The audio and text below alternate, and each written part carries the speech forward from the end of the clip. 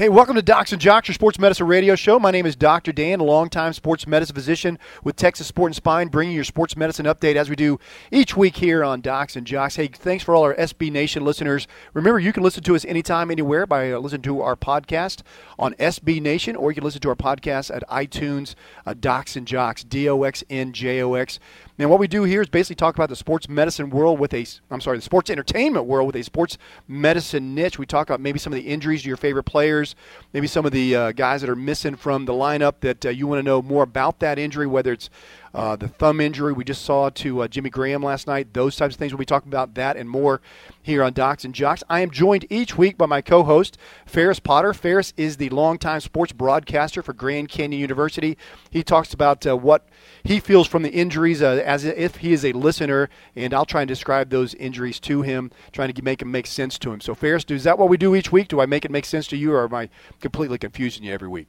You absolutely make it make sense to me, and if you can make it make sense to me, then anybody can understand it. Ferris has been traveling with Grand Canyon University all over the world in his Division I basketball days right now, so he's traveling, and we love having him on Docs and Jocks. Hey, remember, really what we love to do, Ferris and I enjoy talking to our guests, but we also, we're going to have some great guests on, including Sal Arteaga. Sal was the guy who introduced really Latino players to Major League Baseball.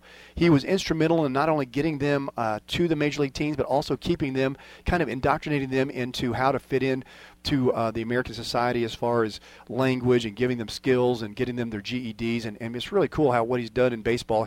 Sal's been in baseball for almost 50 years, so crazy, crazy life in baseball. And then we're going to be talking to Coach Jimmie Keeling, one of the winningest coaches in all of football at any time, anywhere. Man, he's in the Hall of Fame for not only college coaching but also high school coaching. Coach Jimmie Keeling won a state championship at Lubbock Estacado in high school, and then went on and was the winningest team for an entire decade at Hardin Simmons University, a Division III program where he took him to great heights. So won't want to miss either one of our interviews with Sal Arteaga or with Coach Jimmie Keeling, two of the legends in their own sports.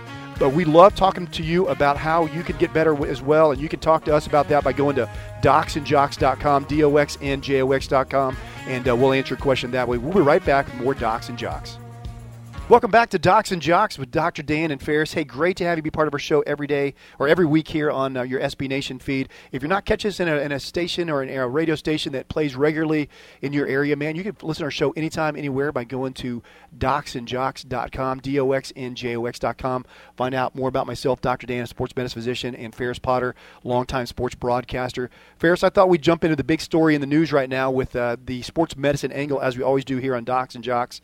The Golden State Warriors, obviously the team to knock off, the NBA champs, they are banged up right now, and there's a lot of stuff going on with the Golden State Warriors, and partially, and in my opinion, largely due to injuries.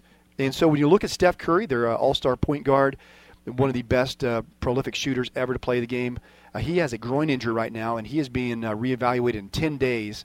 A groin injury is the pulling or stretching or straining of the muscle on the inside of your thigh.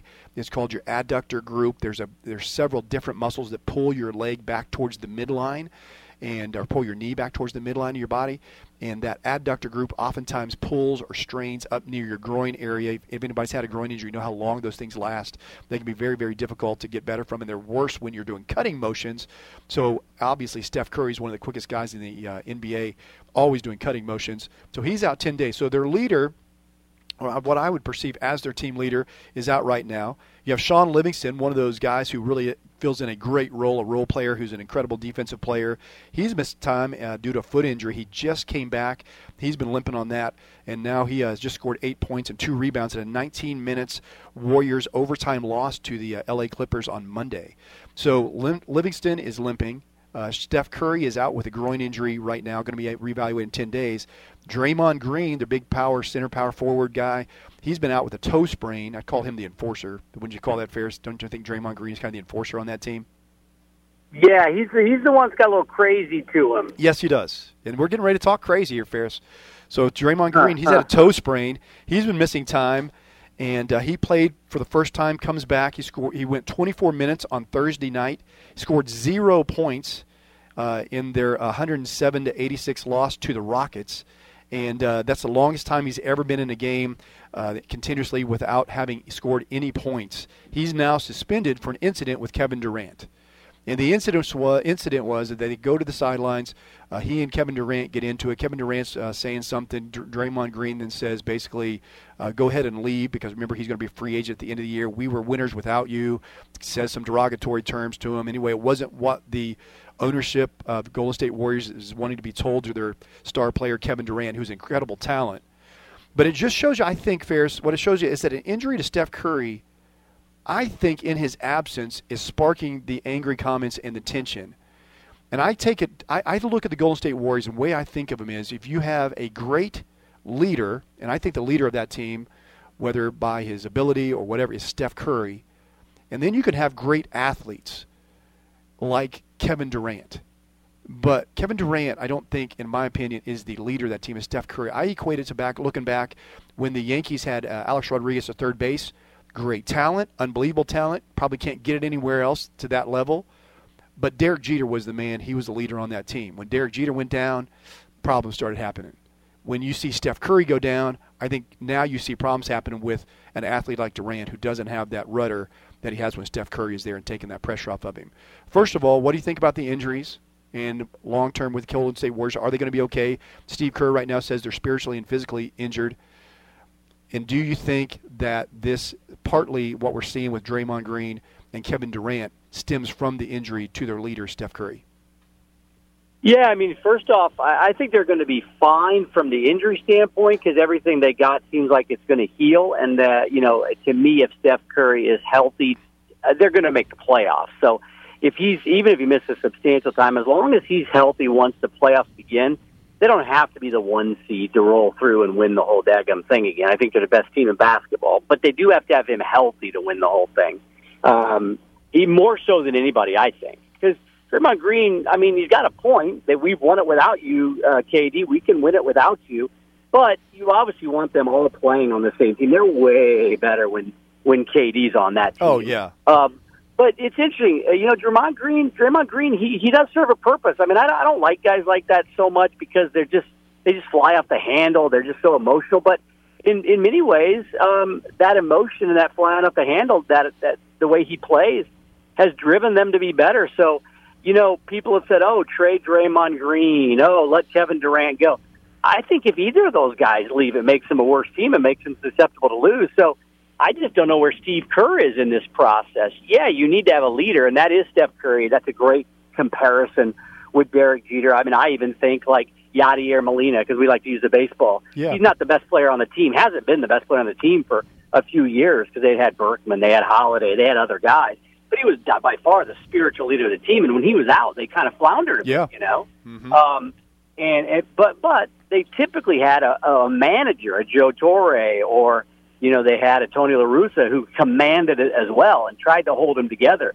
I'm not sure where Kerr's at and what his culpability is in, we've lost our spiritual, balance or whatever. But, yeah, they're scuffling a bit, and I would be more concerned about the spiritual aspect than the physical aspect, to use Kerr's term. Yeah, it was interesting during the conflict between Green and Durant.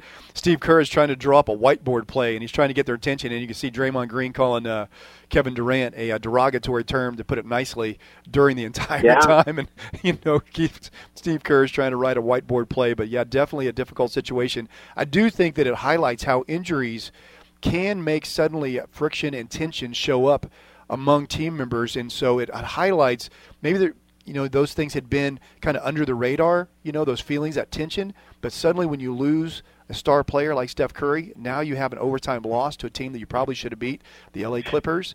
Bam, now it's in the forefront. Now all the stuff that was kind of simmering underneath is now the lid's popped off, and you see it boiling over. And I think that's how injuries can change the direction of a team in multiple different ways. And we've seen it throughout the years, but I think definitely the Steph Curry one is one that now highlights how injuries can cause that tension to be worse.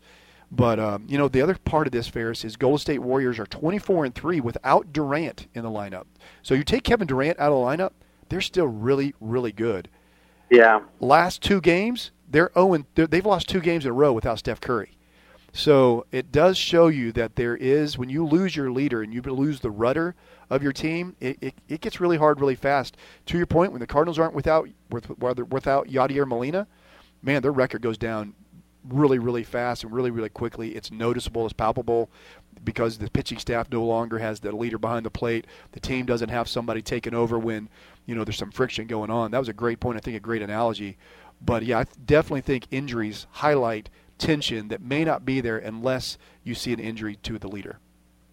Yeah, it always cracks me up, too, that Draymond Green is getting upset that Kevin Durant might leave in free agency. That's how you got him in the first place. Yeah, Pat Riley was all bent out of shape when LeBron decided to go back to Cleveland. Well, you stole him from Cleveland. And he's like, I felt betrayed. Well, what are you talking about? You didn't have a problem when you betrayed somebody else. I mean, that's the nature of the business. And you can't tell me if Draymond Green gets offered by the Lakers $20 million more, he ain't going. He's not staying with Golden State for less money. Yeah. Nobody does anymore. I mean, it's very rare that anybody stays for less money anymore, unless you're in the twilight of your career and you want to win something. So I think it's laughable that he's all been out of shape that Kevin Durant might leave at the end of the year. Mind your own business. Let KD worry about where he goes. Mind your own business, win another championship, and then figure it out in the offseason. To use a sports medicine phrase, you know what heals all wounds, Ferris, is they win another NBA championship. Very, very rarely does a star player leave the year after they win a championship, a Super Bowl, a World Series. They almost never leave that great team to go somewhere else. So, yeah, it does heal all wounds, winning does. But, yeah, winning an NBA championship I think would go a long ways to making Kevin Durant want to stay with the Golden State Warriors. Would you agree? Yeah, I do. I think it highlights too. I mean, Kevin Durant's kind of a weird dude, I mean, he's not weird, flamboyant like Draymond is, but I don't know that he's ever been a really big team guy. I mean, he's just always kind of been his own guy and his own thing. And some people are saying that he wants to win more titles than LeBron, and he wants to do it somewhere where they can't say, "Oh, you just did it because you went to with Steph," that type of thing. So I think he might leave because of that, out of just his own personal agenda. But like I said, gosh, you're way better with him play. It's like Le'Veon Bell. He's not going to show up now, but you're way better if he plays. Yep. Yeah. But if you can get around this stuff, and I think Draymond's making a big deal about it, but it's been Draymond, not KD. So, man, I don't know if that's going away anytime soon. Well, hey, we'll talk about that more here on Docs and Jocks Sports Medicine Radio Show. Hey, stay tuned to listen to our interview with Sal Artiga, who's been a Major League Baseball guy for the last 50 years. We're right back. Hey, welcome to Docs and Jocks. Welcome back. Hey, great to have you be part of our Sports Medicine Radio Show. Myself, Dr. Dan, my longtime co-host, Ferris Potter, talking about what's going on in the sports medicine world. We have a great guest on. Because of an illness, Sal Artiga was not able to come on today. He's the one of the godfathers of Latino baseball. I thought in his place we'd have one of the great baseball coaches that's a great friend of Docs and Jocks come on. 20-year head baseball coach at Abilene High University. He is now an associate scout with the Chicago White Sox, travels all around the country for them, as well as does tons of teaching at the Forge Baseball Academy. Coach Scotty Sanchez. Hey, thanks for being our fill-in today. It's like being a DH or pinch hitter, Coach Sanchez. Pinch hitter, baby. Hey, guys. It's good to be on. Hey, we were going to talk to Sal, and I think you're very good at doing this. So you can tell us how kind of the influence the Latino player has had on Major League Baseball, because Sal was one of the godfathers of bringing in those Latino players who've really changed baseball. Talk to us about their influence. Well, Dr. Dan, I'm sorry he wasn't able to be on. He has been quite an influence. That would have been a great interview. But, he's one of the first that saw the value that the Latino player could bring to the professional level and the passion and the talent of the people. And, they do play kind of a different ball game. Even coaching in the high school ranks, anytime you went down south to play El Paso or one of the Valley schools, they tend to bring a little bit different flavor, quite a different passion. And I'll tell you what, it's fun baseball to watch. Yeah, and one of the things that Sal did, too, is he not only found the great talent, but he got them here, and he would help them get their GED. He would help them learn English as their second language. He would help them kind of get into the culture. But that had to be a big part of keeping those players around, too. Not only do you have to have great talent, but you got to be able to make them feel like this is home and they're back and they feel comfortable where they're playing at. And we hear a lot about what Jackie Robinson did. I mean, you can't discount how important Roberto Clemente was for the Latino player, because, at first, they called him Bobby to try to soften his image. He was ridiculed for speaking Spanish, and it'd be neat to see that number 21 go up on all the stadiums just like that number 42 is. But Exactly. Sal was really influential in making sure those guys felt comfortable. And now we've got so many Latino players that. I believe the last time I had checked, the minor leagues are about 55-60% Latino or Asian, and the major leagues were creeping up there as well. Wow, amazing. Ferris? Hey, Scotty, you got your White Sox, man. You guys got a lot of Latino players that are going to make a huge impact. Obviously, Abreu's still there, and you got Mercado, and then you got Jimenez. You got the kid Luis Robert, who just looks like an absolute stud. I mean, there are some teams that just seem to do better at that pipeline. Is it the scouting? Is it just a commitment to that? It's cyclical. I mean, we've been lucky. We've been blessed to have those kids like that. It's funny because Dr. Dan and I were talking about it yesterday.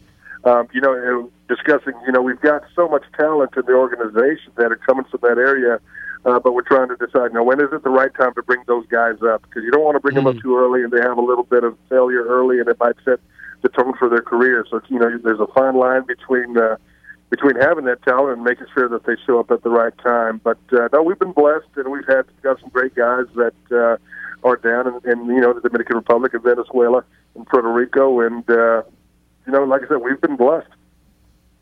I would think as some of our bigger cities in the United States get more international, it might be a little less culture shock for some of these guys coming over. I mean, imagine, especially in Chicago, there's probably quite a bit of Latino influence in that city, so they can find some of that. The culture shock would probably be when they're in Alabama or somewhere playing in those minor leagues and things like that. It's still a little bit of a culture shock for a 17, 18-year-old kid, making that move to stay somewhere in the Midwest or the South, I'd imagine. Yeah. Oh, there's no question. There's no question. And some of the culture shock, I think, is happening, within our own players. For example, I had a young man that played for me, went on and played at the University of Arizona, but then the first minor league team he played for, he was only one of 4 Americans that was on that rookie ball team. Wow. So, oh, wow. He had, with the influx of the Latino player coming in and coming over, we're seeing a lot of Americans being the minority in a lot of minor league teams. I want to go back to a point you talked about, Coach Sanchez, a little bit earlier, where you're talking about how it's so hard and so difficult to figure out when to bring up a young player. I mean, we see the likes of, I think Rick Ankiel is probably the one that's the poster child of, he's a great young player. He gets brought up to the St. Louis Cardinals when he's in his early 20s, and they pitch him in his rookie year, late in the season, doing unbelievably good. He has a bad outing in the playoffs, and suddenly he blows up and he gets the yips, which we don't really 100% know what causes that, but he's never the same player ever again. And Tony La Russa always said he felt like that was one of the worst decisions he made, to take a young player and put him in a national spotlight before he was ready. You as a coach, you for 20 years had to figure out when it was right to bring up the young player as opposed to playing a more seasoned player. How did you go about making that decision and determining if they had the maturity to do so? It's tough, but we for example, the same player I was describing that had played at the University of Arizona, he obviously was a varsity type player his freshman year, but we made him kind of go through the grind there as freshman and let him dominate at that level, and then we made him go through the JV level and then let him have some success there. So it wasn't a deal, even though we knew he was a varsity pitcher from day one. We felt like it would have been a disservice not only to him, to his teammates, to just put him on the varsity from the get-go and kind of throw him into the fire at that point, especially, with a 15-year-old kid. And imagine, with the type of money that they're making at 18, 19, 20, 21, 22, trying to make those decisions on those careers with those guys. Those guys in the front office, they have a difficult job. Absolutely. Ferris? Hey, Scotty, this is kind of on a personal ask from me to you. I'm glad we're able to get you on. I have a dream, and you don't have to help me make this happen for the next 10 years or so. But my second part of life, I want to be a scout in Latin America, ideally Cuba, and so I can drink mojitos, smoke cigars, and watch baseball all day and live on the beach. Can you help me? I mean, help me offline make that happen somehow? I'll tell you what. I've got a picture on my phone. A good friend of mine, the one that actually got me into scouting. He's a college coach now in Colorado. He was blessed to escort him on a trip down to the Dominican Republic, and it's not just what you see on the field; it's what you see off the field. For example, I've got a picture on my phone of a little kid from the Dominican Republic, and he's swinging a stick with a rock, and he's barefoot, and he's he's having a blast. And and I think that's one of the reasons we see that type of passion from those type of kids. That's what they're shooting to be. This isn't they're not shooting for participation trophies in the Dominican Republic. They're trying to play for life. Yeah, Scotty, that brings up a great point. I love the flair that the Latin players bring. It's not forced. It's just the way they are, the exuberance. I mean, Clemente was one of my favorite players to watch old footage of him, just how he ran and how he did things. I was always a big, Puig does some knuckleheaded stuff, but I was just like, that's kind of who he is. He's not trying to be a showboat. That's just kind of the way some of those guys play, and I kind of enjoy that. It makes the game fun, in my opinion. Oh, it's a blast. We played a team out of El Paso, Socorro, and their fans had the drums and the maracas, and it made for an interesting, 3-game series. And it was neat. Well, it wasn't neat for us, but every time they would get bases loaded, they would have a gentleman that would stand up and he would say, "May I have your attention, please," with a Hispanic accent, and he said, "The bases are loaded with bulldogs." And of course, they would get blowing and going, and it was exciting for them. And it meant that we were in a tough spot, but it was a lot of fun. Hey, I was just listening to the three of us talk, and it's like a bunch of old men sitting around at a coffee shop. For those of our listening audience who doesn't know the name Roberto Clemente, let's tell his story real quick. Oh. So Roberto Clemente came into baseball, Major League Baseball, in the early 50s, and he was basically one of the very first star Latino players. And he ended up having a great career with the Pittsburgh Pirates. He had played right field, considered one of the greatest arms ever to play in Major League Baseball. He was a great outfielder. He was also a great runner. He ran the bases with an unabashed, wild abandon.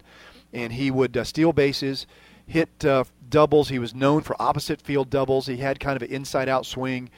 And he got to his last season. He was playing in 1972, and his last hit of his career was his 3,000th hit. So he hit an opposite field double, classic Roberto Clemente hit, takes his helmet off, they cheer. Well, he goes back to the off season, and there was a devastating, I believe it was a hurricane or tornado, I can't remember which. And he was from where, Scotty? Correct me if I'm wrong. Was it Nicaragua? Where's he from? He was from Puerto Rico, but the earthquake had occurred in Nicaragua. Oh, okay. That's where he was doing his philanthropy, yes, sir. So he was going back there to help the people out there in Nicaragua. He flew a plane, and it crashed. His body was never recovered, and he died. His last hit was his 3,000th hit. One of the greatest players in all of baseball. But, yeah, tell our listening audience here in our last minute, Scotty, the impact Roberto Clemente has had on baseball fans like yourself, when a Hispanic guy that's gone into coaching and done a great job at what Roberto meant to you. No, obviously a hero. Obviously somebody that my grandfather and father talked about all the time. The one that when my son was in first grade, he came and he says, "Hey, Daddy, we're brown." And I was kind of taken aback, and I said, "Well, what are you talking about, son?" And he said, "Well, I eat lunch with my friends at school all the time." And I said, "Well, sure." And he said, "Well, how come they didn't let Roberto eat with his friends?" And it was quite an interesting discussion. And he was reading the Roberto Clemente story at a first grade level, and it created quite a discussion. And I'll tell you what, we've come a long way, and it's a blast, and obviously, one of the greatest of all time. Yeah, the greatest jersey I've ever seen worn. Scotty Sanchez, Coach Sanchez, came walking into where he does the Forge Baseball Academy, and I was in training, and he walks in wearing a full Pirates outfit, hat. He always looks spectacular. He always matches his hat and his jersey, and a Roberto Clemente jersey, Ferris. Isn't that awesome? Dude, love it. Yeah, cool. I just put it on YouTube. Look some of that footage. He was fun to watch, man. Yeah, he was. Roberto Clemente, one of the greats of all time. One of the greatest coaches of all time, Coach Scotty Sanchez. Hey, we want to thank you today for being our pinch hitter for Sal Artiga, one of the guys who brought in the Latino player, coach of the Arizona Fall League, helped minor league baseball get to where they are. Hey, thank you for being our pinch hitter today, Scotty. Thank you, Dr. Dan. Thanks, Ferris. All right. Hey, we're right back with more Docs and Jocks, your sports medicine radio show, after this short commercial. Your sports medicine radio show, Docs and Jocks, man. It's great to have you part of our show. Remember, you can be part of our show in a different way. You can email us by going to docsandjocks.com, hit the contact button, and send us your email. If you may have a sports medicine injury or question of your own about a shoulder, a hip, a knee, a back, man, we'd love to have you get some advice to help you get back out on the field earlier. We're not taking the place of your doctor, just kind of give you some information, kind of point you in the right direction, man. So glad to be part of our show. I'm Dr. Dan, 20-year sports medicine physician, along with my co-host Ferris Potter, longtime sports medicine or sports broadcaster, doing my sports medicine radio show for here about the last, how long have you been doing this now, Ferris? We've been doing this like 5 years, 10 years? 100 years? Yeah. Something like Somewhere that. between 5 and 10. I think it's like 6 or 7, right? I know. Absolutely amazing. Yeah, it's been great, man. Yeah. It's been a fun ride. Appreciate SB Nation. Our show is now nationally syndicated. Man, it's awesome having them on board as well. Just had a great interview with Sal Artiga. Sal is the forerunner, Ferris, as you well know now, of the Latino player in baseball. You talk about making a change on how bringing a great group of athletes, a great group of players from Puerto Rico, the Dominican, Venezuela, Mexico. Wow. Man, there have been a lot of great players. If you look at the awards that just were given out, there are a lot of foreign players winning some awards now, foreign-born players that are winning awards in Major League Baseball all throughout. Partially responsible is the guy that we just interviewed. Yeah, I mean, it changed the game, right? I mean, when they integrated baseball, obviously changed the game and made it a bunch better. When they started getting Latin players in, made it a bunch better. Now we're seeing, with Ohtani winning that, we're seeing Japanese players. We're seeing players from all over the world. I mean, Didi Gregorius is from the Netherlands, Yeah. So every time we bring more people, make it available to more different nationalities and cultures. It's better. But probably the biggest impact outside of, Jackie Robinson and bringing it to to all Americans, bringing the black players into baseball is the Latinos. I mean, that's just been bred in a lot of the cultures there in the islands, and they're such good players. It's just an influx of great players into Major League Baseball. Also a guy that helped grow the minor leagues. You and I like reading about minor league baseball and like going to minor league baseball. Where Nobody Knows Your Name is one of the books I think you put me on to. It was a great book about minor leagues and talking about how a lot of funny things happen in the minor leagues. But, yeah, talk to our listening audience if they haven't been to a minor league baseball game, how that can be a great experience.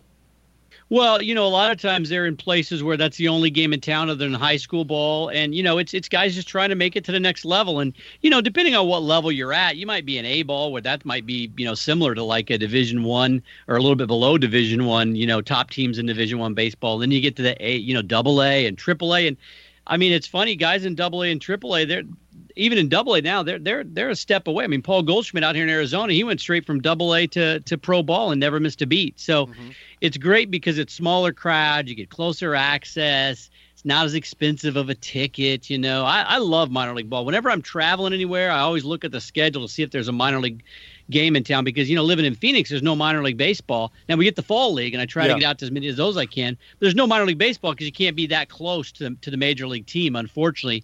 Tucson has had some minor league baseball, but yeah, it's a heck of a lot of fun, man. Yeah, it was also interesting to find out that Sal was a part of I believe he was the president of the first Arizona Fall League that played. In fact, that's where you kind of cut your teeth. Did a little broadcasting, a little administration with Arizona Fall League. Tell our listening audience what that's about.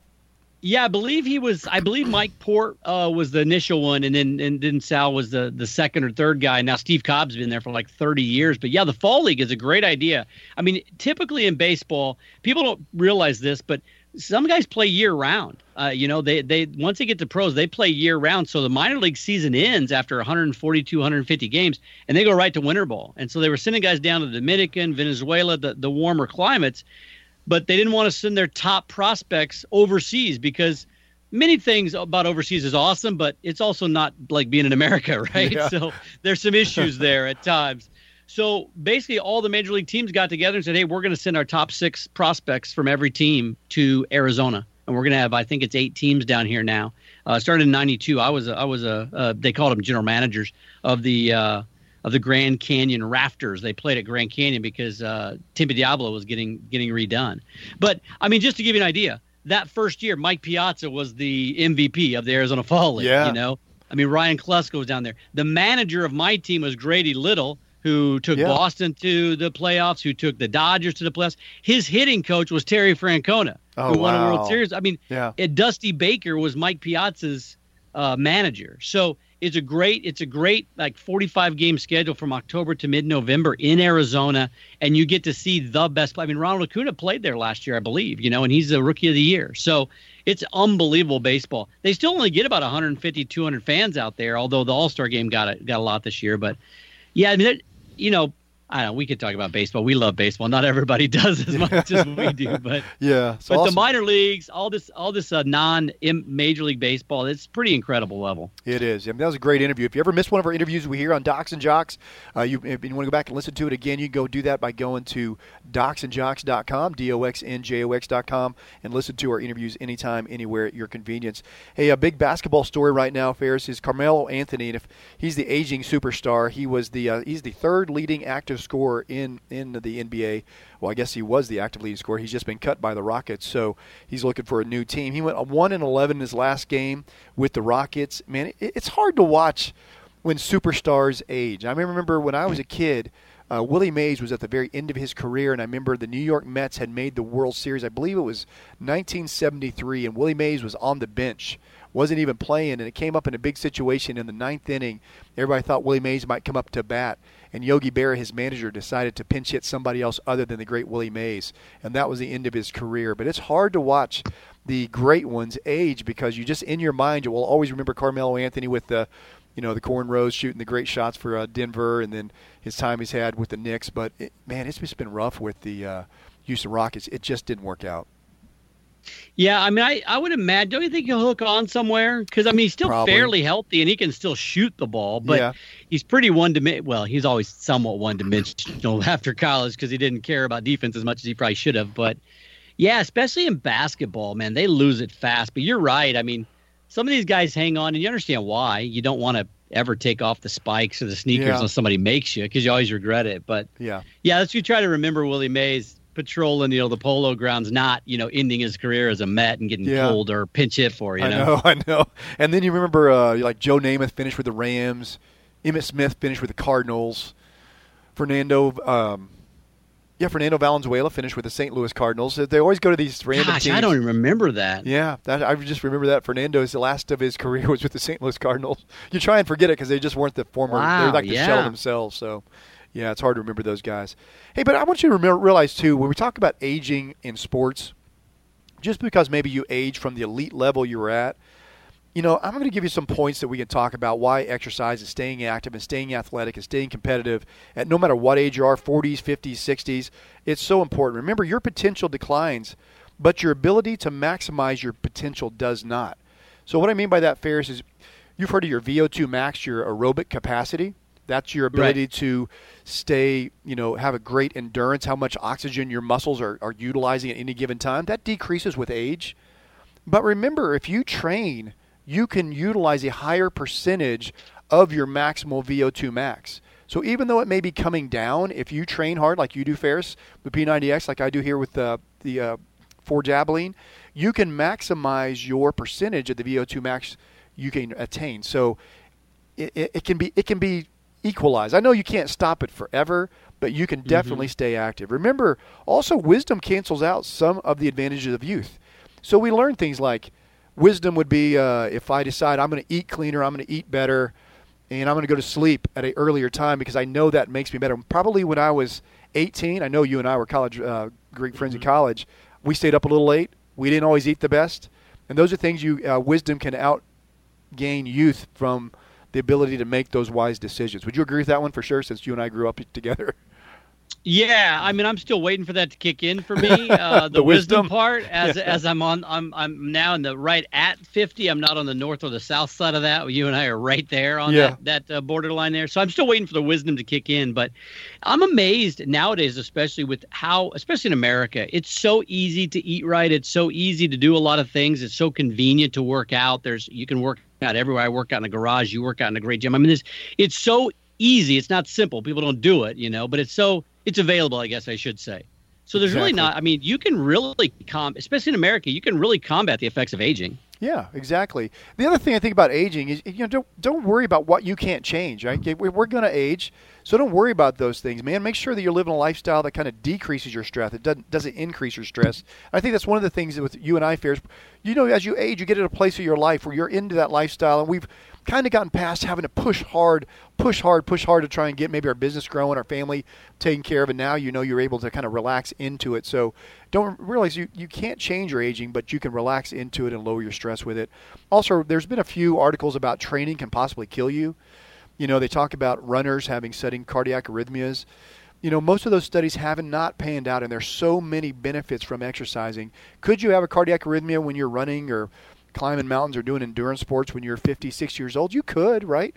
But there's also arrhythmias in the general population who don't exercise. So just realize that, you improve your bone density when you exercise, when you do weight training. You increase your strength, so you're less likely to have falls if you're in your 60s or 70s and you're exercising.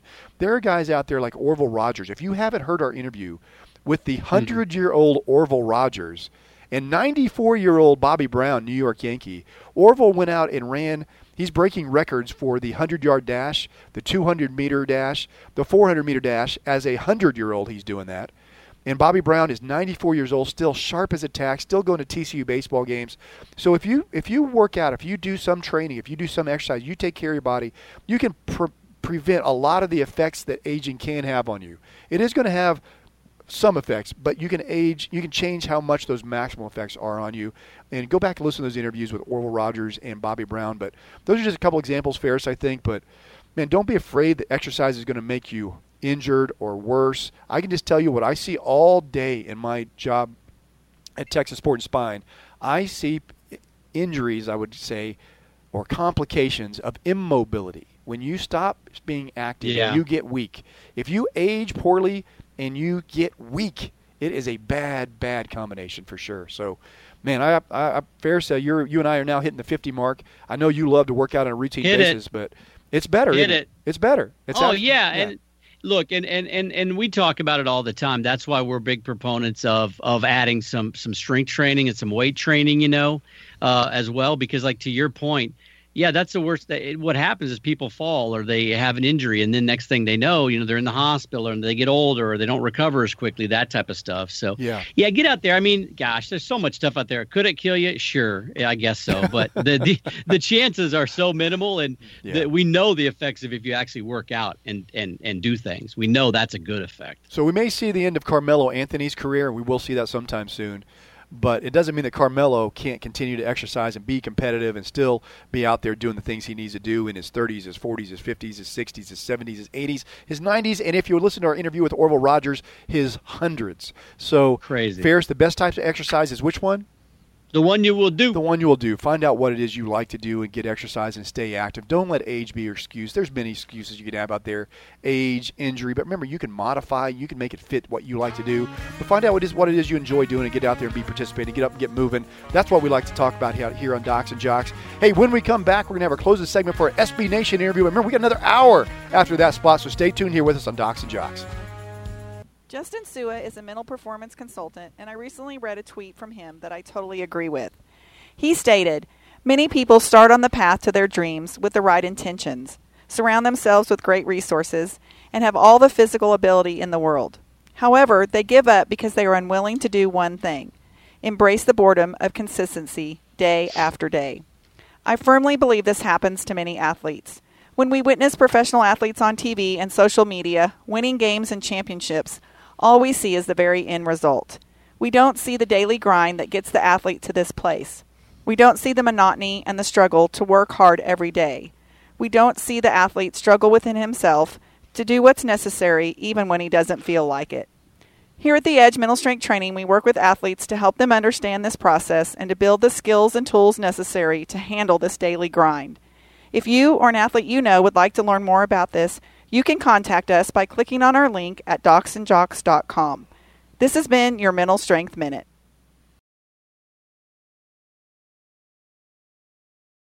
Welcome back to Docs and Jocks. This is our last segment on our SB Nation podcast, or our SB Nation show. But remember, you can listen to our podcast, our entire 2 hours, and you can listen to us if we're in one of our radio areas that catch our show for our next hour here on Docs and Jocks. If you ever want to catch our entire show, go to iTunes, Docs and Jocks on our podcast there, and listen to us at your convenience. And Ferris, I thought we'd close out the show. We were talking about how Carmelo Anthony was aging, and he was probably going to be finished up in his NBA career. We always are sad to see our superstars go. But we were talking about the effects of how when you exercise, it can decrease the effects of aging.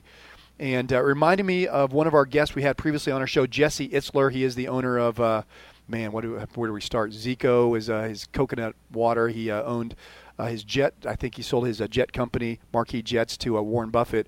He's one of the remarkable guys that did a book called Living with a SEAL, now Living with the Monks.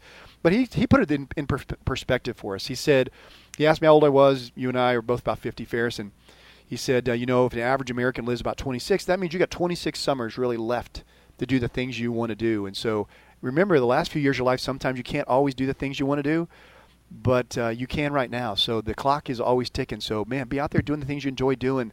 And Jesse put that in good perspective. I just want to remind our listening audience of that. But that's a good way to think of it, isn't it, Ferris? Yeah, I mean, he just was trying to be more forthright about time being the issue. And he wants to be active enough that he can do the things he wants to do, but he wants to map it out. Hey, I've got 26 summers. So if I want to take, that's 26 more summer vacations with my family, So be intentional about mapping that out, It's kind of a good reminder because you get caught in the rhythm. You're just doing life, doing it. Next thing you know, you wake up and you're like, oh, I'm 75, I'm 80, and maybe I can't do this stuff. I always wanted to do such and such, and I can't do it anymore, Yeah, I had one of those moments. I just woke up straight out of bed the other night, and I said, my son has 8 months in my house still left, and he's the last of I'm an empty nester. That's crazy. Kids are younger. Yeah, I just woke up. I said, I got 8 months left, and then all my kids are out of my house. I was like, as I woke up the next morning, like, hey, Caleb, let's go do something. And we went out and did something that day. So were you happy or were you sad about that realization? I'm a little sad. I have to say, I'm excited Weird, about the next stage of my life, but I think we all should be. Hey, what you should be excited about is our next hour of Docs and Jocks, which is coming up here shortly. Hey, man, we want to say thank you to all our SB Nation listeners. Listen to Docs and Jocks, your sports medicine radio show. Myself, Dr. Dan and Ferris. So long.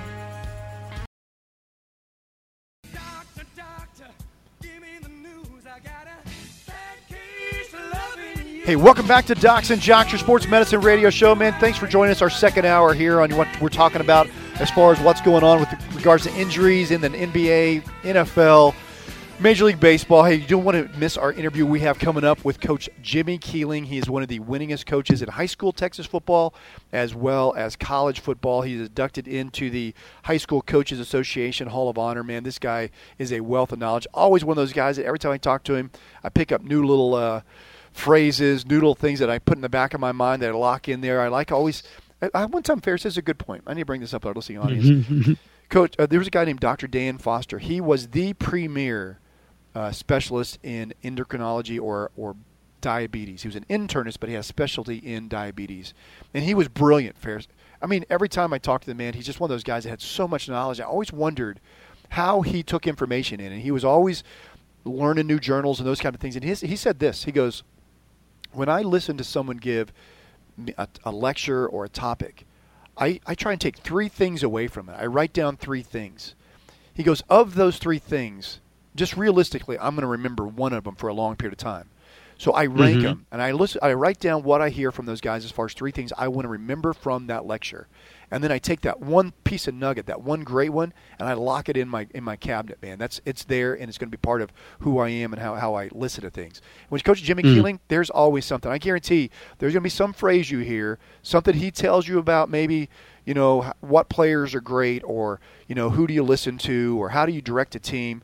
Those are the kind of things you're going to want to lock away, put in the cabinet, as Dr. Dan Foster used to say when Coach Keeling talks. He's one of those dudes, Ferris. Yeah, we've been fortunate enough to have a lot of guys like that on. Bobby Brown. I mean, I can't name them all now, but guys who are older, later in life, but just have done so much stuff. Yeah. And when they talk, they don't even really try to, give you nuggets of wisdom, but everything they say, you're like, oh, I never thought of it that way. G.A. Moore, Gene Stallings. I mean, the list goes on and on and on. Ray Berry, who played with Johnny Unitas, was a wide receiver. I mean, the list is huge as far as guys giving us some great information. You referenced Train Ward. I mean, Jim crazy, Ward. Oh yeah, Train was great. Geez. God rest his soul. Yeah, Train was one of my favorites. He pitched for the Dodgers organization for 10 years in the minors. Then he became their batting practice pitcher, and he was basically with the Dodgers through that whole 60s, 70s, 80s era when the Dodgers were really doing their thing with Walt Olson and then later with Tommy Lasorda. So Train just passed away this last year. One of my favorite people on the planet. I miss him so dearly. Hey, what you don't want to miss is our show here on Docs and Jocks. We're going to come back. We're going to have an interview with Coach Jimmie Keeling. Stay tuned here with us on Docs and Jocks, your sports medicine radio show. You're listening to Docs and Jocks, brought to you in part by Buffalo Wild Wings, First Financial Bank, and MDI Abilene. Touchdown. Now back to more Docs and Jocks with Dr. Dan and Ferris. Hey, welcome back to Docs and Jocks. This is Dr. Dan, longtime sports medicine physician, joined each week by my co-host Ferris Potter. Hey, we're getting ready after this segment to have an interview with Coach Jimmie Keeling, one of the all-time greatest coaches in high school football in Texas, at the high school and college level. Also, he is the author of a book named Mighty Mighty Matadors, talks about his great year at Lubbock Estacado. He's a co-author with Al Pickett, one of the big country Hall of Famers here, who I had the fortune of last week, Ferris, doing a sports broadcast, as you do all the time with Grand Canyon University and all your sports broadcasting gigs out there in Phoenix, Arizona. I was able to do a sports broadcast with the great Al Pickett as we brought the Hardin Simmons University Cowboys against the McMurray Warhawks last week in football. The Hardin Simmons Cowboys were victorious 83-6. And I tell you what, man, I've learned that there's a lot of field time. A lot of field time when it's 83-6. And the score wasn't, and the game wasn't as close as the score might intend. So 83-6. Yeah. Hardin Simmons had that one in the bag. I've had a few of those. I haven't done a lot of football, but I've had a few of those basketball games where you're up 30-35 with about 16 minutes to go, and you're going, oh, boy. Yeah, in baseball, what happens? What do you do? What's your greatest filler? What's your go-to when a game is blown out in baseball? Say it's a 15-run lead in the 5th inning. What are you doing for the next 2 to 4 innings?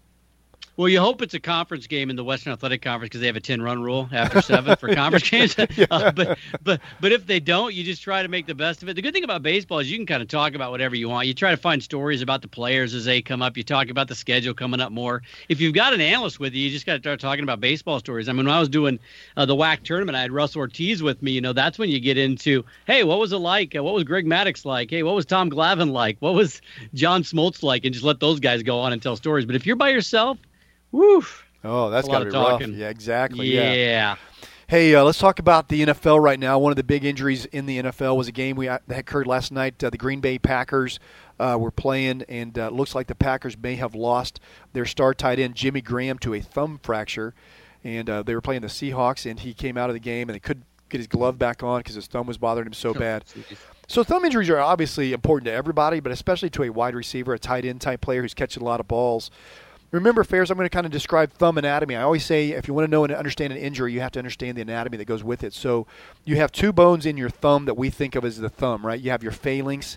That's the phalange. It's called your distal phalange is the part where your fingernail, the bone underneath your fingernail, your distal phalange. And then you have your proximal phalange. That's where the base of your thumb where it attaches in to your knuckle that joins into your hand. And then you have your first metacarpal, which is the big bone in your hand that attaches to your carpal bones, which is your wrist. So anywhere along that, you can have a fracture. Obviously, you can break a bone in the phalanges. You can break your thumb itself. A real common or more common area is down in that first metacarpal. If you fracture that, especially at the base of your thumb, some of those fractures, we give them names. Because remember, any fracture, and the way you think of fractures, you can have them in the shaft, which is the long bone. If you're looking at a chicken bone, you see the shaft. That's in the middle of the bone. And then at the end of the bone, you have the joints. And anytime you have a fracture that involves the joint itself, it's always a bit more of a severe injury because you're now dealing with that into that joint bone. We call that your articulating surface. And when you have an injury there, it now can set you up for bad arthritis if you don't get it set right correctly and treat it correctly. So most of the joint injuries or fractures, that occur at that level, they end up having to have a surgical fix. Some of those fractures are Bennett or Rolando. Those are down near the base of your thumb where it attaches into your carpal bones, where your first metacarpal attaches into your carpal bones, and those could be some really bad injuries.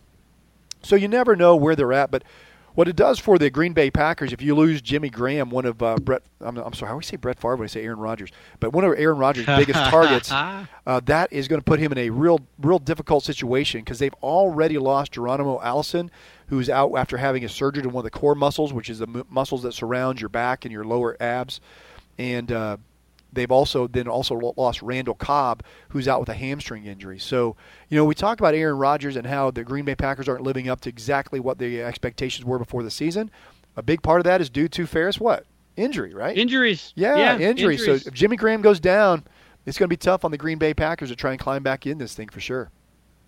Yeah, I don't know why they even try to get good players for Aaron Rodgers. Did they either get hurt or they trade him away or they let him leave? It's like, look, I'm not saying nobody on Green Bay is good, right? They're obviously good. They're professional players.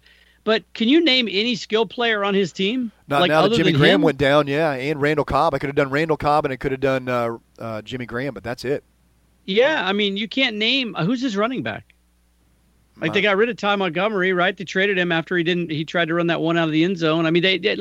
They saddled this guy with zero skill support, zero. So having Jimmie Graham down, they'll probably be about the same as they've always been. But we talked a little bit in the first hour about the trouble in paradise that Steve Kerr calls a spiritual issue. The guys chirping and not being happy. They're having those same troubles in Green Bay, man, because Rodgers is getting tired of Mike McCarthy. I mean, basically saying, here's the ball, Aaron, go win me the game. Yeah, exactly. There's nothing innovative about the offense. It's just, hey, Aaron, go win. And he does a lot. But, man. Yeah, now without Jimmy Graham, who's he going to throw to? I know. Aaron Rodgers is the second all-time greatest passer rating in the fourth quarter. He's one of the greatest comeback quarterbacks of all time. This is a great trivia question for you, Ferris. Who's the number one? Do you have any idea who's the greatest comeback quarterback of all time in passer rating, guys? John Elway. He's in the list. He's in the short. He's not in top 5. Roger Staubach? The guy that Aaron Rodgers went against last night, Russell Wilson. Oh, Wilson. Yeah, Isn't that really amazing? You had the 2 best passer ratings in the fourth quarter of all time, those guys. So you have Russell Wilson, then you have Rodgers. Then the third one, our producer of our show here, Brandon Hawk, his good buddy, Tony Romo, is number 3 all-time passer rating. Then you go Steve Young and Tom Brady. So pretty elite group there. But tell me those again. Tell me those again. Russell Wilson, Aaron Rodgers, this is in order, Tony Romo, Steve Young, Tom Brady. Huh. Wow. Now, you know me. I've got some issues with Tom Brady and him being called the greatest of all time. I get very bitter about the whole thing, so I definitely slanted on that. I think Tom is terrific, but I don't think he's the greatest of all time. I think Aaron Rodgers is, in my mind, the greatest of all time because he can do so much with so little. I think John Elway would be number 2 for me. And it's weird, Dr. Dan. I was driving around listening to the game last night. I was going, if I was starting a brand new team now from scratch, and I had no idea if I was going to have an offensive line, good skill, good nothing, but I had to take a quarterback, I think I would take Aaron Rodgers, John Elway, or Russell Wilson because they can just do stuff on their own. They can do stuff with their legs. They can figure out how to make plays. So you're not taking the great Pat Mahomes, man? You're not taking Patrick Mahomes as the number one since everybody's talking about how he's the greatest quarterback of all time already.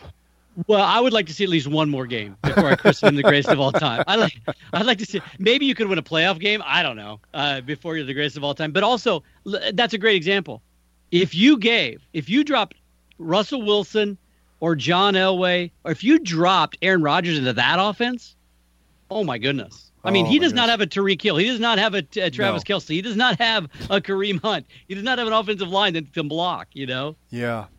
Yeah, it's amazing how he does it year after year. And plus, remember, he's been playing with a banged-up knee where he's basically been playing off one leg. The other thing about Aaron Rodgers, I think he has a really hard time because he's always been a guy that kind of went out there and he used his legs as well. But now he's kind of getting banged up. You know what I mean? He's not the same guy. He's not as old, not as young as he was. And I think those injuries are kind of – you saw him wince on last night on every game or every time he went down in the game. He kind of winced and looked like an old man getting up. He had that, slow get up. He just looked like he was like, that hurt. So, he's been used to playing a certain way his whole career, running and making the play and scrambling when they needed him to. I think those days are quickly coming to an end for Aaron Rodgers. Yeah, it'll be interesting to see what happens. I mean, he's not going anywhere. I would doubt from Green Bay, but it'll be interesting to see if they do get rid of Mike McCarthy and see kind of what they do. But that hurts bad not having Jimmy Graham. Oh, I know, absolutely, yeah.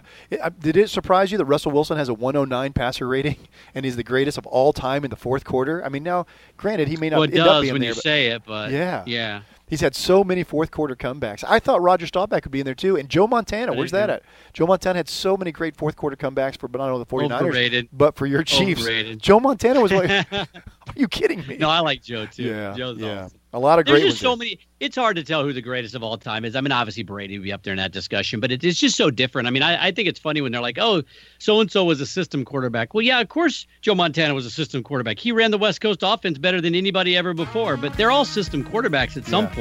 Well, one of the greatest of all time in the coaching ranks is who we're going to have out next. Coach Jimmie Keeling here on Docs and Jocks. Stay tuned with us. We'll be right back to more of your Sports Medicine Radio Show just a bit.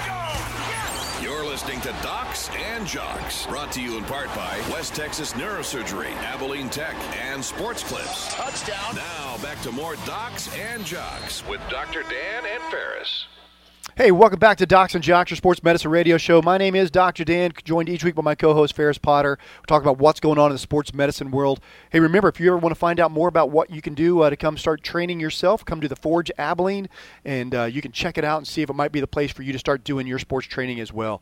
Hey, Ferris, we have online a good friend of Docs and Jocks and a very good friend of mine, dear friend, my mentor, Coach Jimmie Keeling. He is one of the winningest coaches in high school and college football in the state of Texas. He was won a state championship at Lubbock Estacado, and as a high school coach, he's been inducted in the Texas High School Coaches Association Hall of Honor, and he's also one of the winningest coaches at Hardin Simmons University. I call him the father of Hardin Simmons University of football. I know he was around before he got there. He just made it really, really good when he got there. He had 19 consecutive winning seasons at Hardin Simmons University, the winningest team at any level, Division I, II, III in the NCAA for an entire decade. Coach Keeling, thanks for being on Docs and Jocks. Oh, it's fun. It's always fun to visit with you guys. Well, Coach Keeling, I'm glad you finally retired from football because your intro is so long that if you kept playing, who knows what we'd have done. The entire interview would just been your intro. Oh, I don't know about that. Just say, here's old coach. That's all I need. Yeah. Well, you know what, Coach Keeling, your team, Hardin Simmons University, who's now coached by one of your greatest players who ever played for you, Coach Jesse Burleson, who's an All-American at Hardin Simmons. They just found out that they're going to be going down and playing Mary Hardin Baylor. For those of you who don't follow Division III NCAA football, Mary Hardin Baylor, I believe, is ranked second. We're ranked, I believe, 6th or 7th. It's in the first round of the playoffs, and number 2 is facing a number 6. That'd be like, putting Duke against Kentucky in the first round of March Madness. But are you excited about the playoff game? And tell us what you expect from your Hardin Simmons Cowboys. Well, I think we'll play really well, and it's exciting to be in the NCAA playoffs. Yeah. And this is the 4th consecutive year that Coach Burleson has gotten these guys into the playoffs, and there are 250 teams that play Division III football. And only 32 of those teams get to be in the national playoffs, and that's the 250 teams from all across the nation. So when you do that 4 consecutive years, and this is the 4th 9-1 regular season as well. Yes, yeah. So I'm really proud, and I'm really excited about going down to Belton tomorrow. I'm going down, and I'm going to expect us to end up with more points than those guys have. Well, you're getting to watch one of the greatest wide receivers at Hardin Simmons University this year, Reese Childress. He reminds me of one of the, if not the best, wide receivers that ever played at Hardin Simmons University, Kirk Rogers, who we've had here on Docs and Jocks, one of the great wide receivers for you. Tell us how, when you watch a guy like Reese Childress, who played at Abilene High and now is breaking records at Hardin Simmons University in his senior years, breaking records both for what he's done this year as well as career records. Tell us some of the comparisons between he and Kirk Rogers, one of the best wide receivers that went on and played for short term with the Kansas City Chiefs when you were coaching. Well, both of them are very outstanding football players, and I absolutely love watching Reese play. I'm one of Reese's biggest fans. I would have really enjoyed coaching Reese because he would have made a better coach out of me. I mean, gosh almighty, he just makes great plays. Yeah, he does. But I think one of the big things that, if making a comparison, is both of those guys have great speed. They have excellent speed, which is valuable in sports and certainly in football. And they both catch the ball extremely well, and they're both very competitive. And they're just both talented players that that have a desire to achieve, and they're great team guys. And so, if we'd have had both those guys on the same team, that sure would have been a lot of fun. Yeah, that's true. But every time I saw Kirk Rogers, when the ball did not go his way, he would look up to Alan Ward as your offense coordinator and say, I was open. So if they would have thrown it to Reese too much, Kirk would have wanted the ball a little bit more. I'm just joking. But, yeah, those great ones, they always want the ball, don't they, Coach? Well, they do. Great receivers want to catch the ball. And I will tell you this, and Kirk knows it because it's the truth. Every time Kirk left the field, came off the field, he would come by me and say, throw me the ball. Every time. That's awesome. Hey, we're talking to Coach Jimmie Keeling here, one of the Texas High School Coaches Association Hall of Honor coaches. Ferris, do you have a question for Coach Keeling? Yeah, Coach, you've been watching the ball games now from up in the booth for a while. Did you get more nervous sitting in the stands, sitting in the booth watching a ball game, or back when you were coaching a ball game? Oh gosh, that's there's nothing like the intensity of game day when you're a coach or I think obviously a player, but as a coach, you have this whole build up of the entire week of preparation plus all the off season and all that. So when it finally gets to be game time, there's just a feeling of anticipation, and I don't know if you call it nervousness or not, but it's just an unbelievable feeling of competitiveness and all that comes out. So sitting and watching a game, I don't think you have those same emotions, although I do watch with great interest every play that Hardin Simmons plays, without a doubt. Hey, Coach, people who probably don't follow Division III don't understand this, but you're probably the Nick Saban of Division III college coaching, a guy that's led an Alabama program to great things. What is it, if you're talking to a young guy, how is it that you can take a group of men that are 18 to 23 years old and get them all focused in the same direction on a given day, any given day? What is it about some of you great ones that are able to take those group of people and motivate them to be great like you are? Well, I don't. I think to me the real deal is that they have to know that you really care about them as a person. First of all, yeah. As a coach, I always we made a great effort to know our players, and find out a lot about them, about their parents, and about their siblings, or and what they were interested in, what they were majoring in, and have a true, really honest interest in their lives and them as people. And to me, that's one of the big things. If they really know you really care about them, and they know as a group that you really care about them, then I think, and one of our things that we preached constantly was unity is the secret. I mean, we told our guys that constantly. We told it to them every week, and I guess it's still written on the wall in huge letters at Hardin Simmons in the dressing room. But really getting all those guys pulling together and caring about each other. And we preached constantly there's no hope for a selfish player. And so some of those things that we were just trying to get everyone on the same page. And if we win, if one of us wins, we all win. If we win as a group. Hey, what is your saying you used to say about coaches and the players? It was a soliloquy of about 5 sentences I used to see on the board when you were coaching all the time. Like, coaches make great players, coaches care about players. I can't remember exactly how it goes. Do you remember what I'm talking about? Well, I think we had a 4-way test thing. I think yes, what you're probably talking about. Yes. Well, we think the number is obviously coaches have to care about players, and players have to care about coaches, but players have to care about players.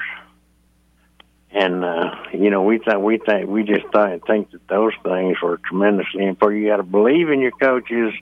Coaches got to believe in players. Players got to believe in each other.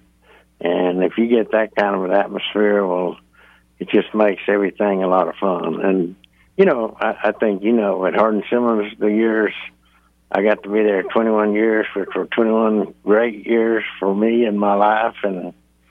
But I think, basically the years we were there, we had players that cared about each other. Yes, you did. Coaches that cared about our players, and players that cared about each other. And you even cared about your team doctor, man. I appreciate that as well. Hey, Ferris, do you have a question? Well, yeah, we could put that number 4.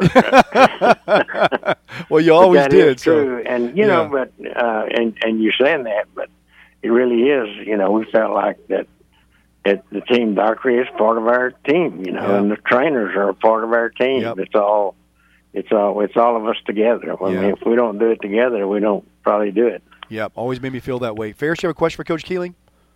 Yeah, Coach, when you were back coaching, did you try to, if you had a great player who you kind of questioned a little bit about whether he was going to be that team guy and buy into caring for everybody, did you try to bring him on and just try to make him care, or did you try to stay away from guys like that and just recruit the kids first off that fit into what you were trying to do from a cultural standpoint?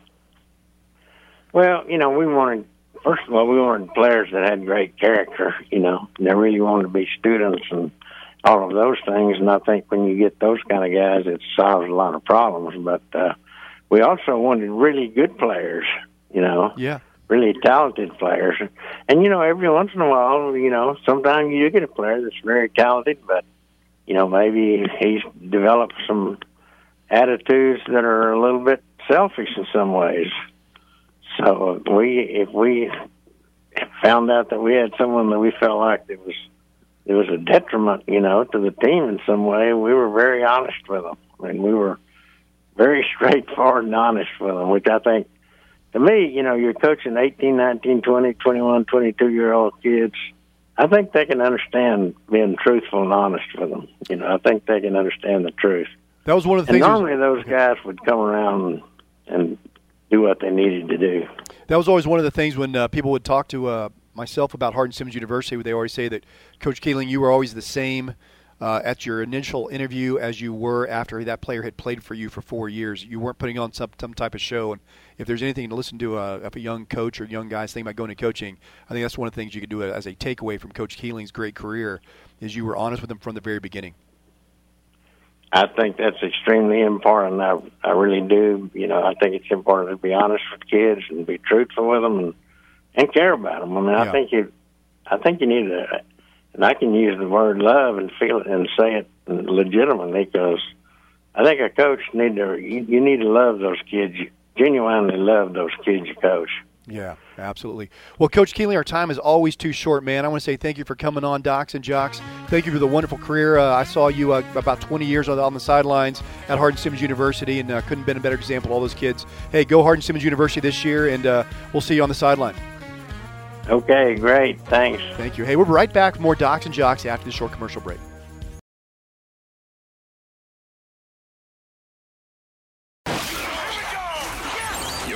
To Docs and Jocks, brought to you in part by Abilene Sports Medicine, Hardin Simmons University, and Lawrence Hall Chevrolet. Touchdown. Now back to more Docs and Jocks with Dr. Dan and Ferris. Hey, welcome back to Docs and Jocks, your sports medicine radio show. Hey, great to have you joining us today. If you just catch our show for the very first time, want to find out more about Docs and Jocks, you can do so by going to docsandjocks.com, or you can listen to our podcast anytime, anywhere at Docs and Jocks, DOXNJOX, on our iTunes podcast there. Hey, I want to say thank you to all our great guests today, including Scotty Sanchez, as well as Coach Jimmie Keeling. That was a great interview with Coach Keeling. If you ever want to find out more about Coach Keeling, man, you can read his book, Mighty Mighty Matadors. And he also has a book that's all about his time at Hardin Simmons University. Some of his great sayings were called Play Hard, Stay Purple, and Other Life Lessons, and that's exactly what he did for HSU football. He played hard, stayed purple, and taught a lot of life lessons to a lot of kids coming through there. But a great interview with Coach Keeling there, huh, Ferris? Yeah, a couple of great interviews for this show, man. Yeah. Here's the one I love. Coach Keeling, I always write down some of the things he says on the show. There's no hope for selfish players. He used to say that to his players all the time, man. Great one. In a world where we're filled with, we've seen some crazy stuff this year with people holding out for their contracts and not wanting to play unless they get paid more money and all that kind of stuff. It's good to know there were coaches out there like Coach Keeling who told his players over and over again, no hope for a selfish player. Yeah, it is interesting, I mean, I like this, that wide receiver you guys are talking about who'd come back and say, give me the ball, I mean, in some ways you kind of wanted to be a little bit selfish about like, hey, get me in the game, I want it, and demand that stuff. But it's also because they know they can win it for the team, and they're not selfish about their own glory. They're just like, hey, I want to win, I want to have that drive.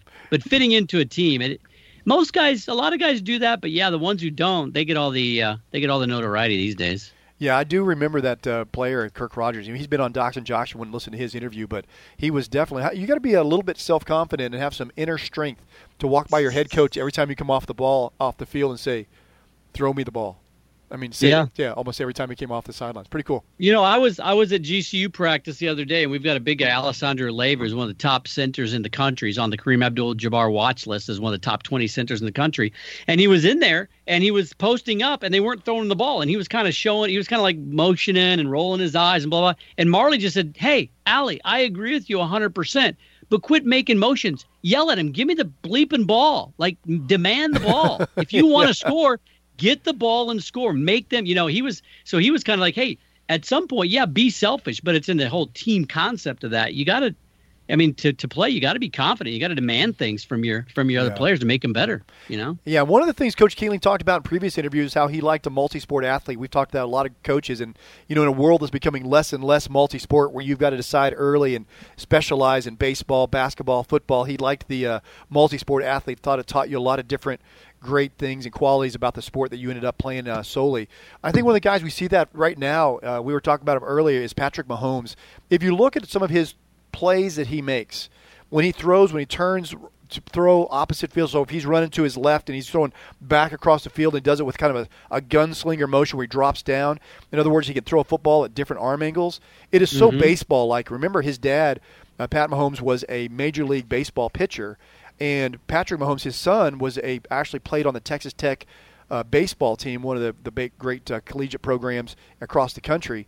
And he was a baseball player growing up. And you can see that, I think, when you see his throws, and it goes to Coach Keeling's point, that you can learn other things about how to be great in your sport from playing baseball, playing basketball if you want to be great in football. And playing basketball gives you that peripheral vision in football.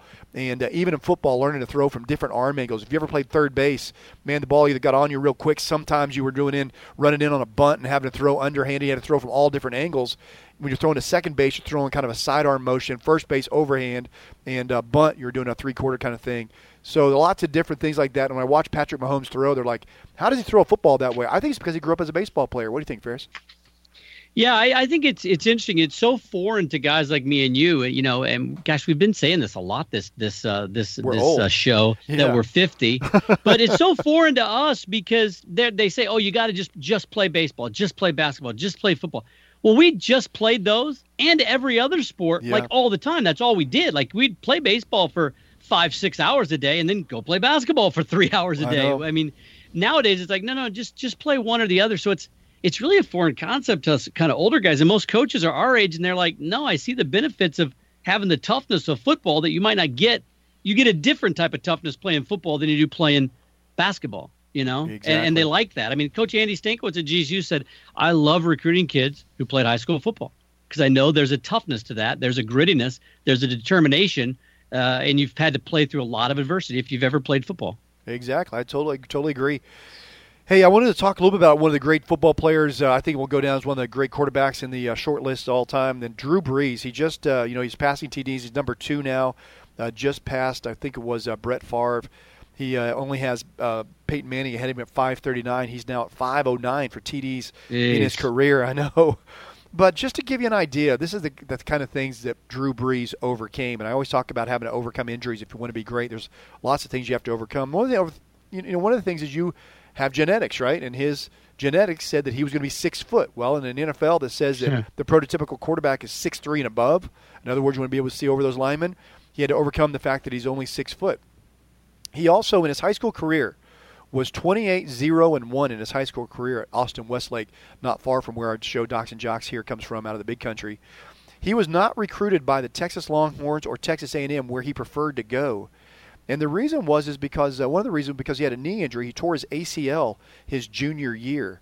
And because he did that, even though he went undefeated and won the state championship for Austin Westlake against Abilene Cooper, by the way, who had Dominique Rhodes, a great running back who went on to play in the NFL for the Colts, who's been on Docs and Jocks. If you want to hear that interview, you can go to docsandjocks.com. And his only offers were from Kentucky, not exactly a prestigious football program, other than a couple years there with Tim Couch and Hal Mumme at the helm. And Purdue. And so he elected to go to Purdue. And then he led Purdue to some great wins there. But he slipped in the NFL draft due to his short stature. So he falls down in the draft. He gets taken by the Chargers. He's there with them 3 years. He dislocates his shoulder, and he gets sent to Miami.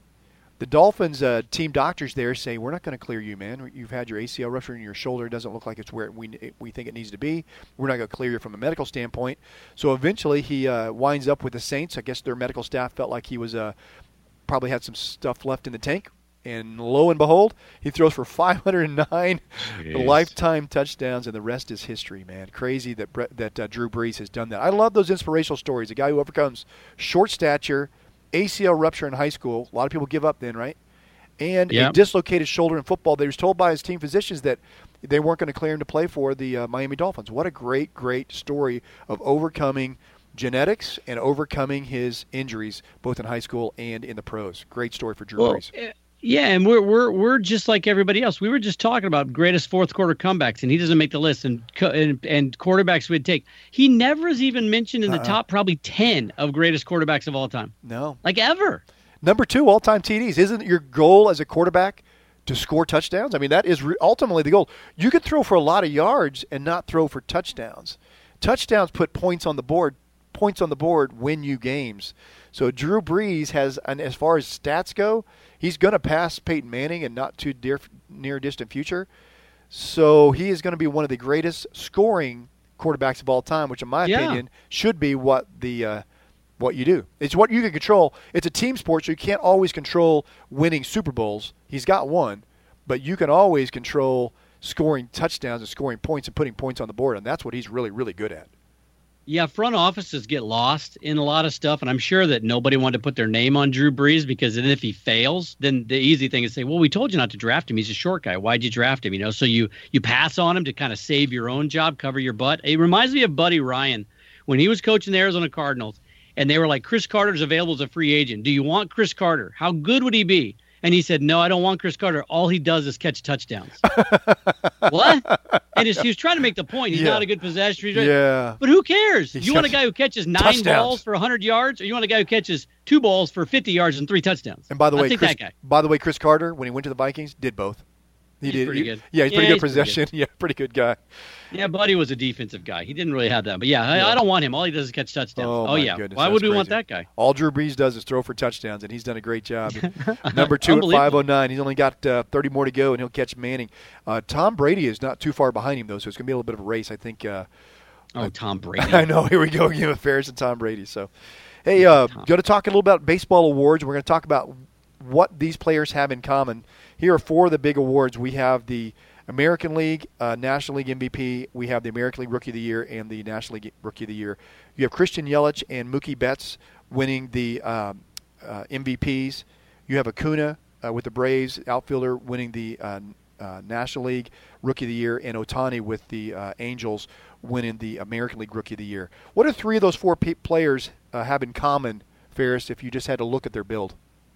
They're not big guys. No. I mean, in a world where you want a guy built like Mike Trout or bigger to hit home runs, these are little guys. I mean, Mookie Betts is a little guy. Yeah. Yelich is a slender guy. Acuna's not a huge guy. I love it. Only sport where little guys can dominate like that. Yeah. Only sport. Yeah, from the sports training world, we always are trying to train people to be bigger, faster, stronger, because that has something to do with, we think, going on to the next level. But you look at Mookie Betts, Christian Yelich is a slender guy. He's a strong guy, but he's a slender guy.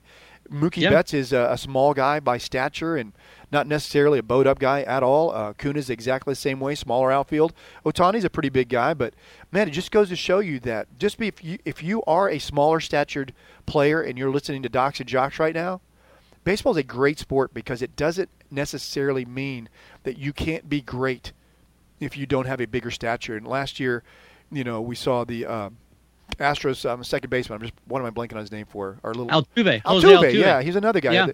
Yeah. So you see these smaller stature guys, man. So if you have more heart and you have more work and you have more want to in who you are, you can be a great baseball player. You've never heard the story of David Eckstein, the shortstop for the California Angels, and then he went on to play with the St. Louis Cardinals. Went on to be a World Series MVP with the St. Louis Cardinals. Small guy, wasn't recruited by anybody out of college. He worked his tail off. He went and he just stayed at, was it Florida or Florida State he went to college at? I forget which one it was. But he went there and camped out before the season started his freshman year, and they saw him so much that they gave him a trial to play on the team, a test to see if he could play on the team, a tryout, and he ended up being the guy that was picked because he worked so hard. And they're like, if a guy works this hard, we're going to put him on the short list of guys that we're going to want to play off the bench. And then he got his chance to play in games, and he did great. So, man, outwork everybody. Be the guy that has the biggest heart.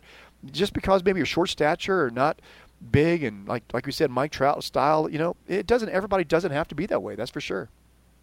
Yeah, I think it was really cool to see those guys get the MVP awards, get the Rookie of the Year awards, and they were talking about it too. It was some of the littler guys for the Red Sox had some of the bigger impact. Now, I know was it Pierce that won the MVP as a big guy, and they got some big guys, JD Martinez, but I mean Brock Holt had a great game for those guys. I mean Mookie had a great game. Jackie Bradley's not a huge guy, so Boston didn't have that prototypical like the Dodgers where all their guys are 6'2", 6'3", and trying to hit the ball out of the ballpark, Yeah, one of the other things about the MVP this year, Christian Yelich winning it, the Marlins get the infamous notoriety from trading away 2 previous MVPs from 2 straight years. They traded Stanton and then Yelich. So way to go, Jeter. Yeah, nice job, Derek. He was a great shortstop, but I'm not sure he's leading them to hey, you know what that means? Greatness that right means now. that it's happy for you. That means your boy in St. Louis is going to win it next year. Yeah, Ozuna. Yeah. So he'll win the MVP next. I'm going to go put money in Vegas on Ozuna for MVP, I think. Yeah, he had a pretty good year this year, but he had a a terrible, I believe he had a torn labrum. He was hurt. He couldn't throw the ball at all. It was terrible watching him throw a baseball. Swing very well. Yeah. I mean, yeah. And he still hit 270 and 30 home runs. Yeah, he's so good. Yeah. So, hey, we got one more segment here on Docs and Jocks. You want to stay tuned with us. Remember, you can always follow us at docsandjocks.com, DOXNJOX.com. Love having you be part of our show every week. Remember, you can always catch us on our SB Nation podcast on Podcast Arena as well. We'll be right back with more Docs and Jocks.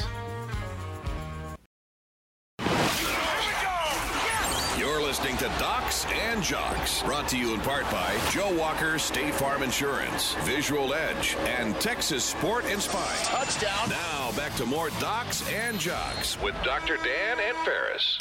Hey, welcome back to Docs and Jocks, your sports medicine radio show. Man, we love having you be part of our show. Hey, remember, you can follow us on social media as well, Twitter, Instagram, Facebook, at Docs and Jocks, DOXNJOX, DOXNJOX, Docs and Jocks.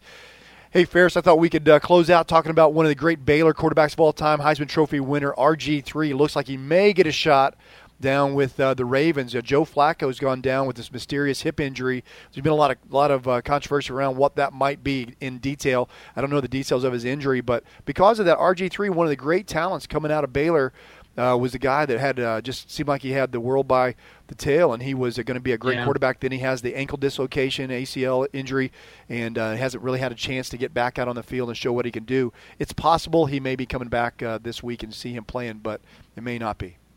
Yeah, I mean, an injury really took him out. I blame Mike Shanahan. We all watched that game where he was dragging that leg, and they just kept him in there because they knew they were going to lose. And I was like, man, you're sacrificing his future. But wouldn't it be a little poetic justice? I mean, look, Flacco's a big dude. He's strong. He's going to try to play with that hip. If he can't, Lamar Jackson will probably try to go.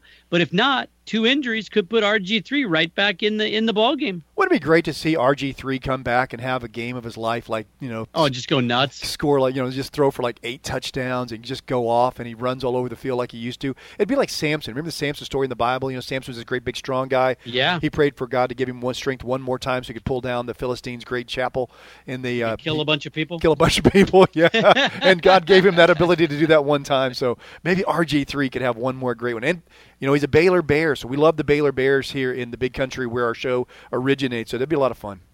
And then all the talk would be, should somebody give RG3 a big, long extension contract? I mean, we could all talk about that after one great game because people are starved for great quarterback play. But, yeah, it's crazy. We talk about it all the time. You're one injury away from getting your chance, and you're one injury away from having an average career instead of a great career. You're absolutely right.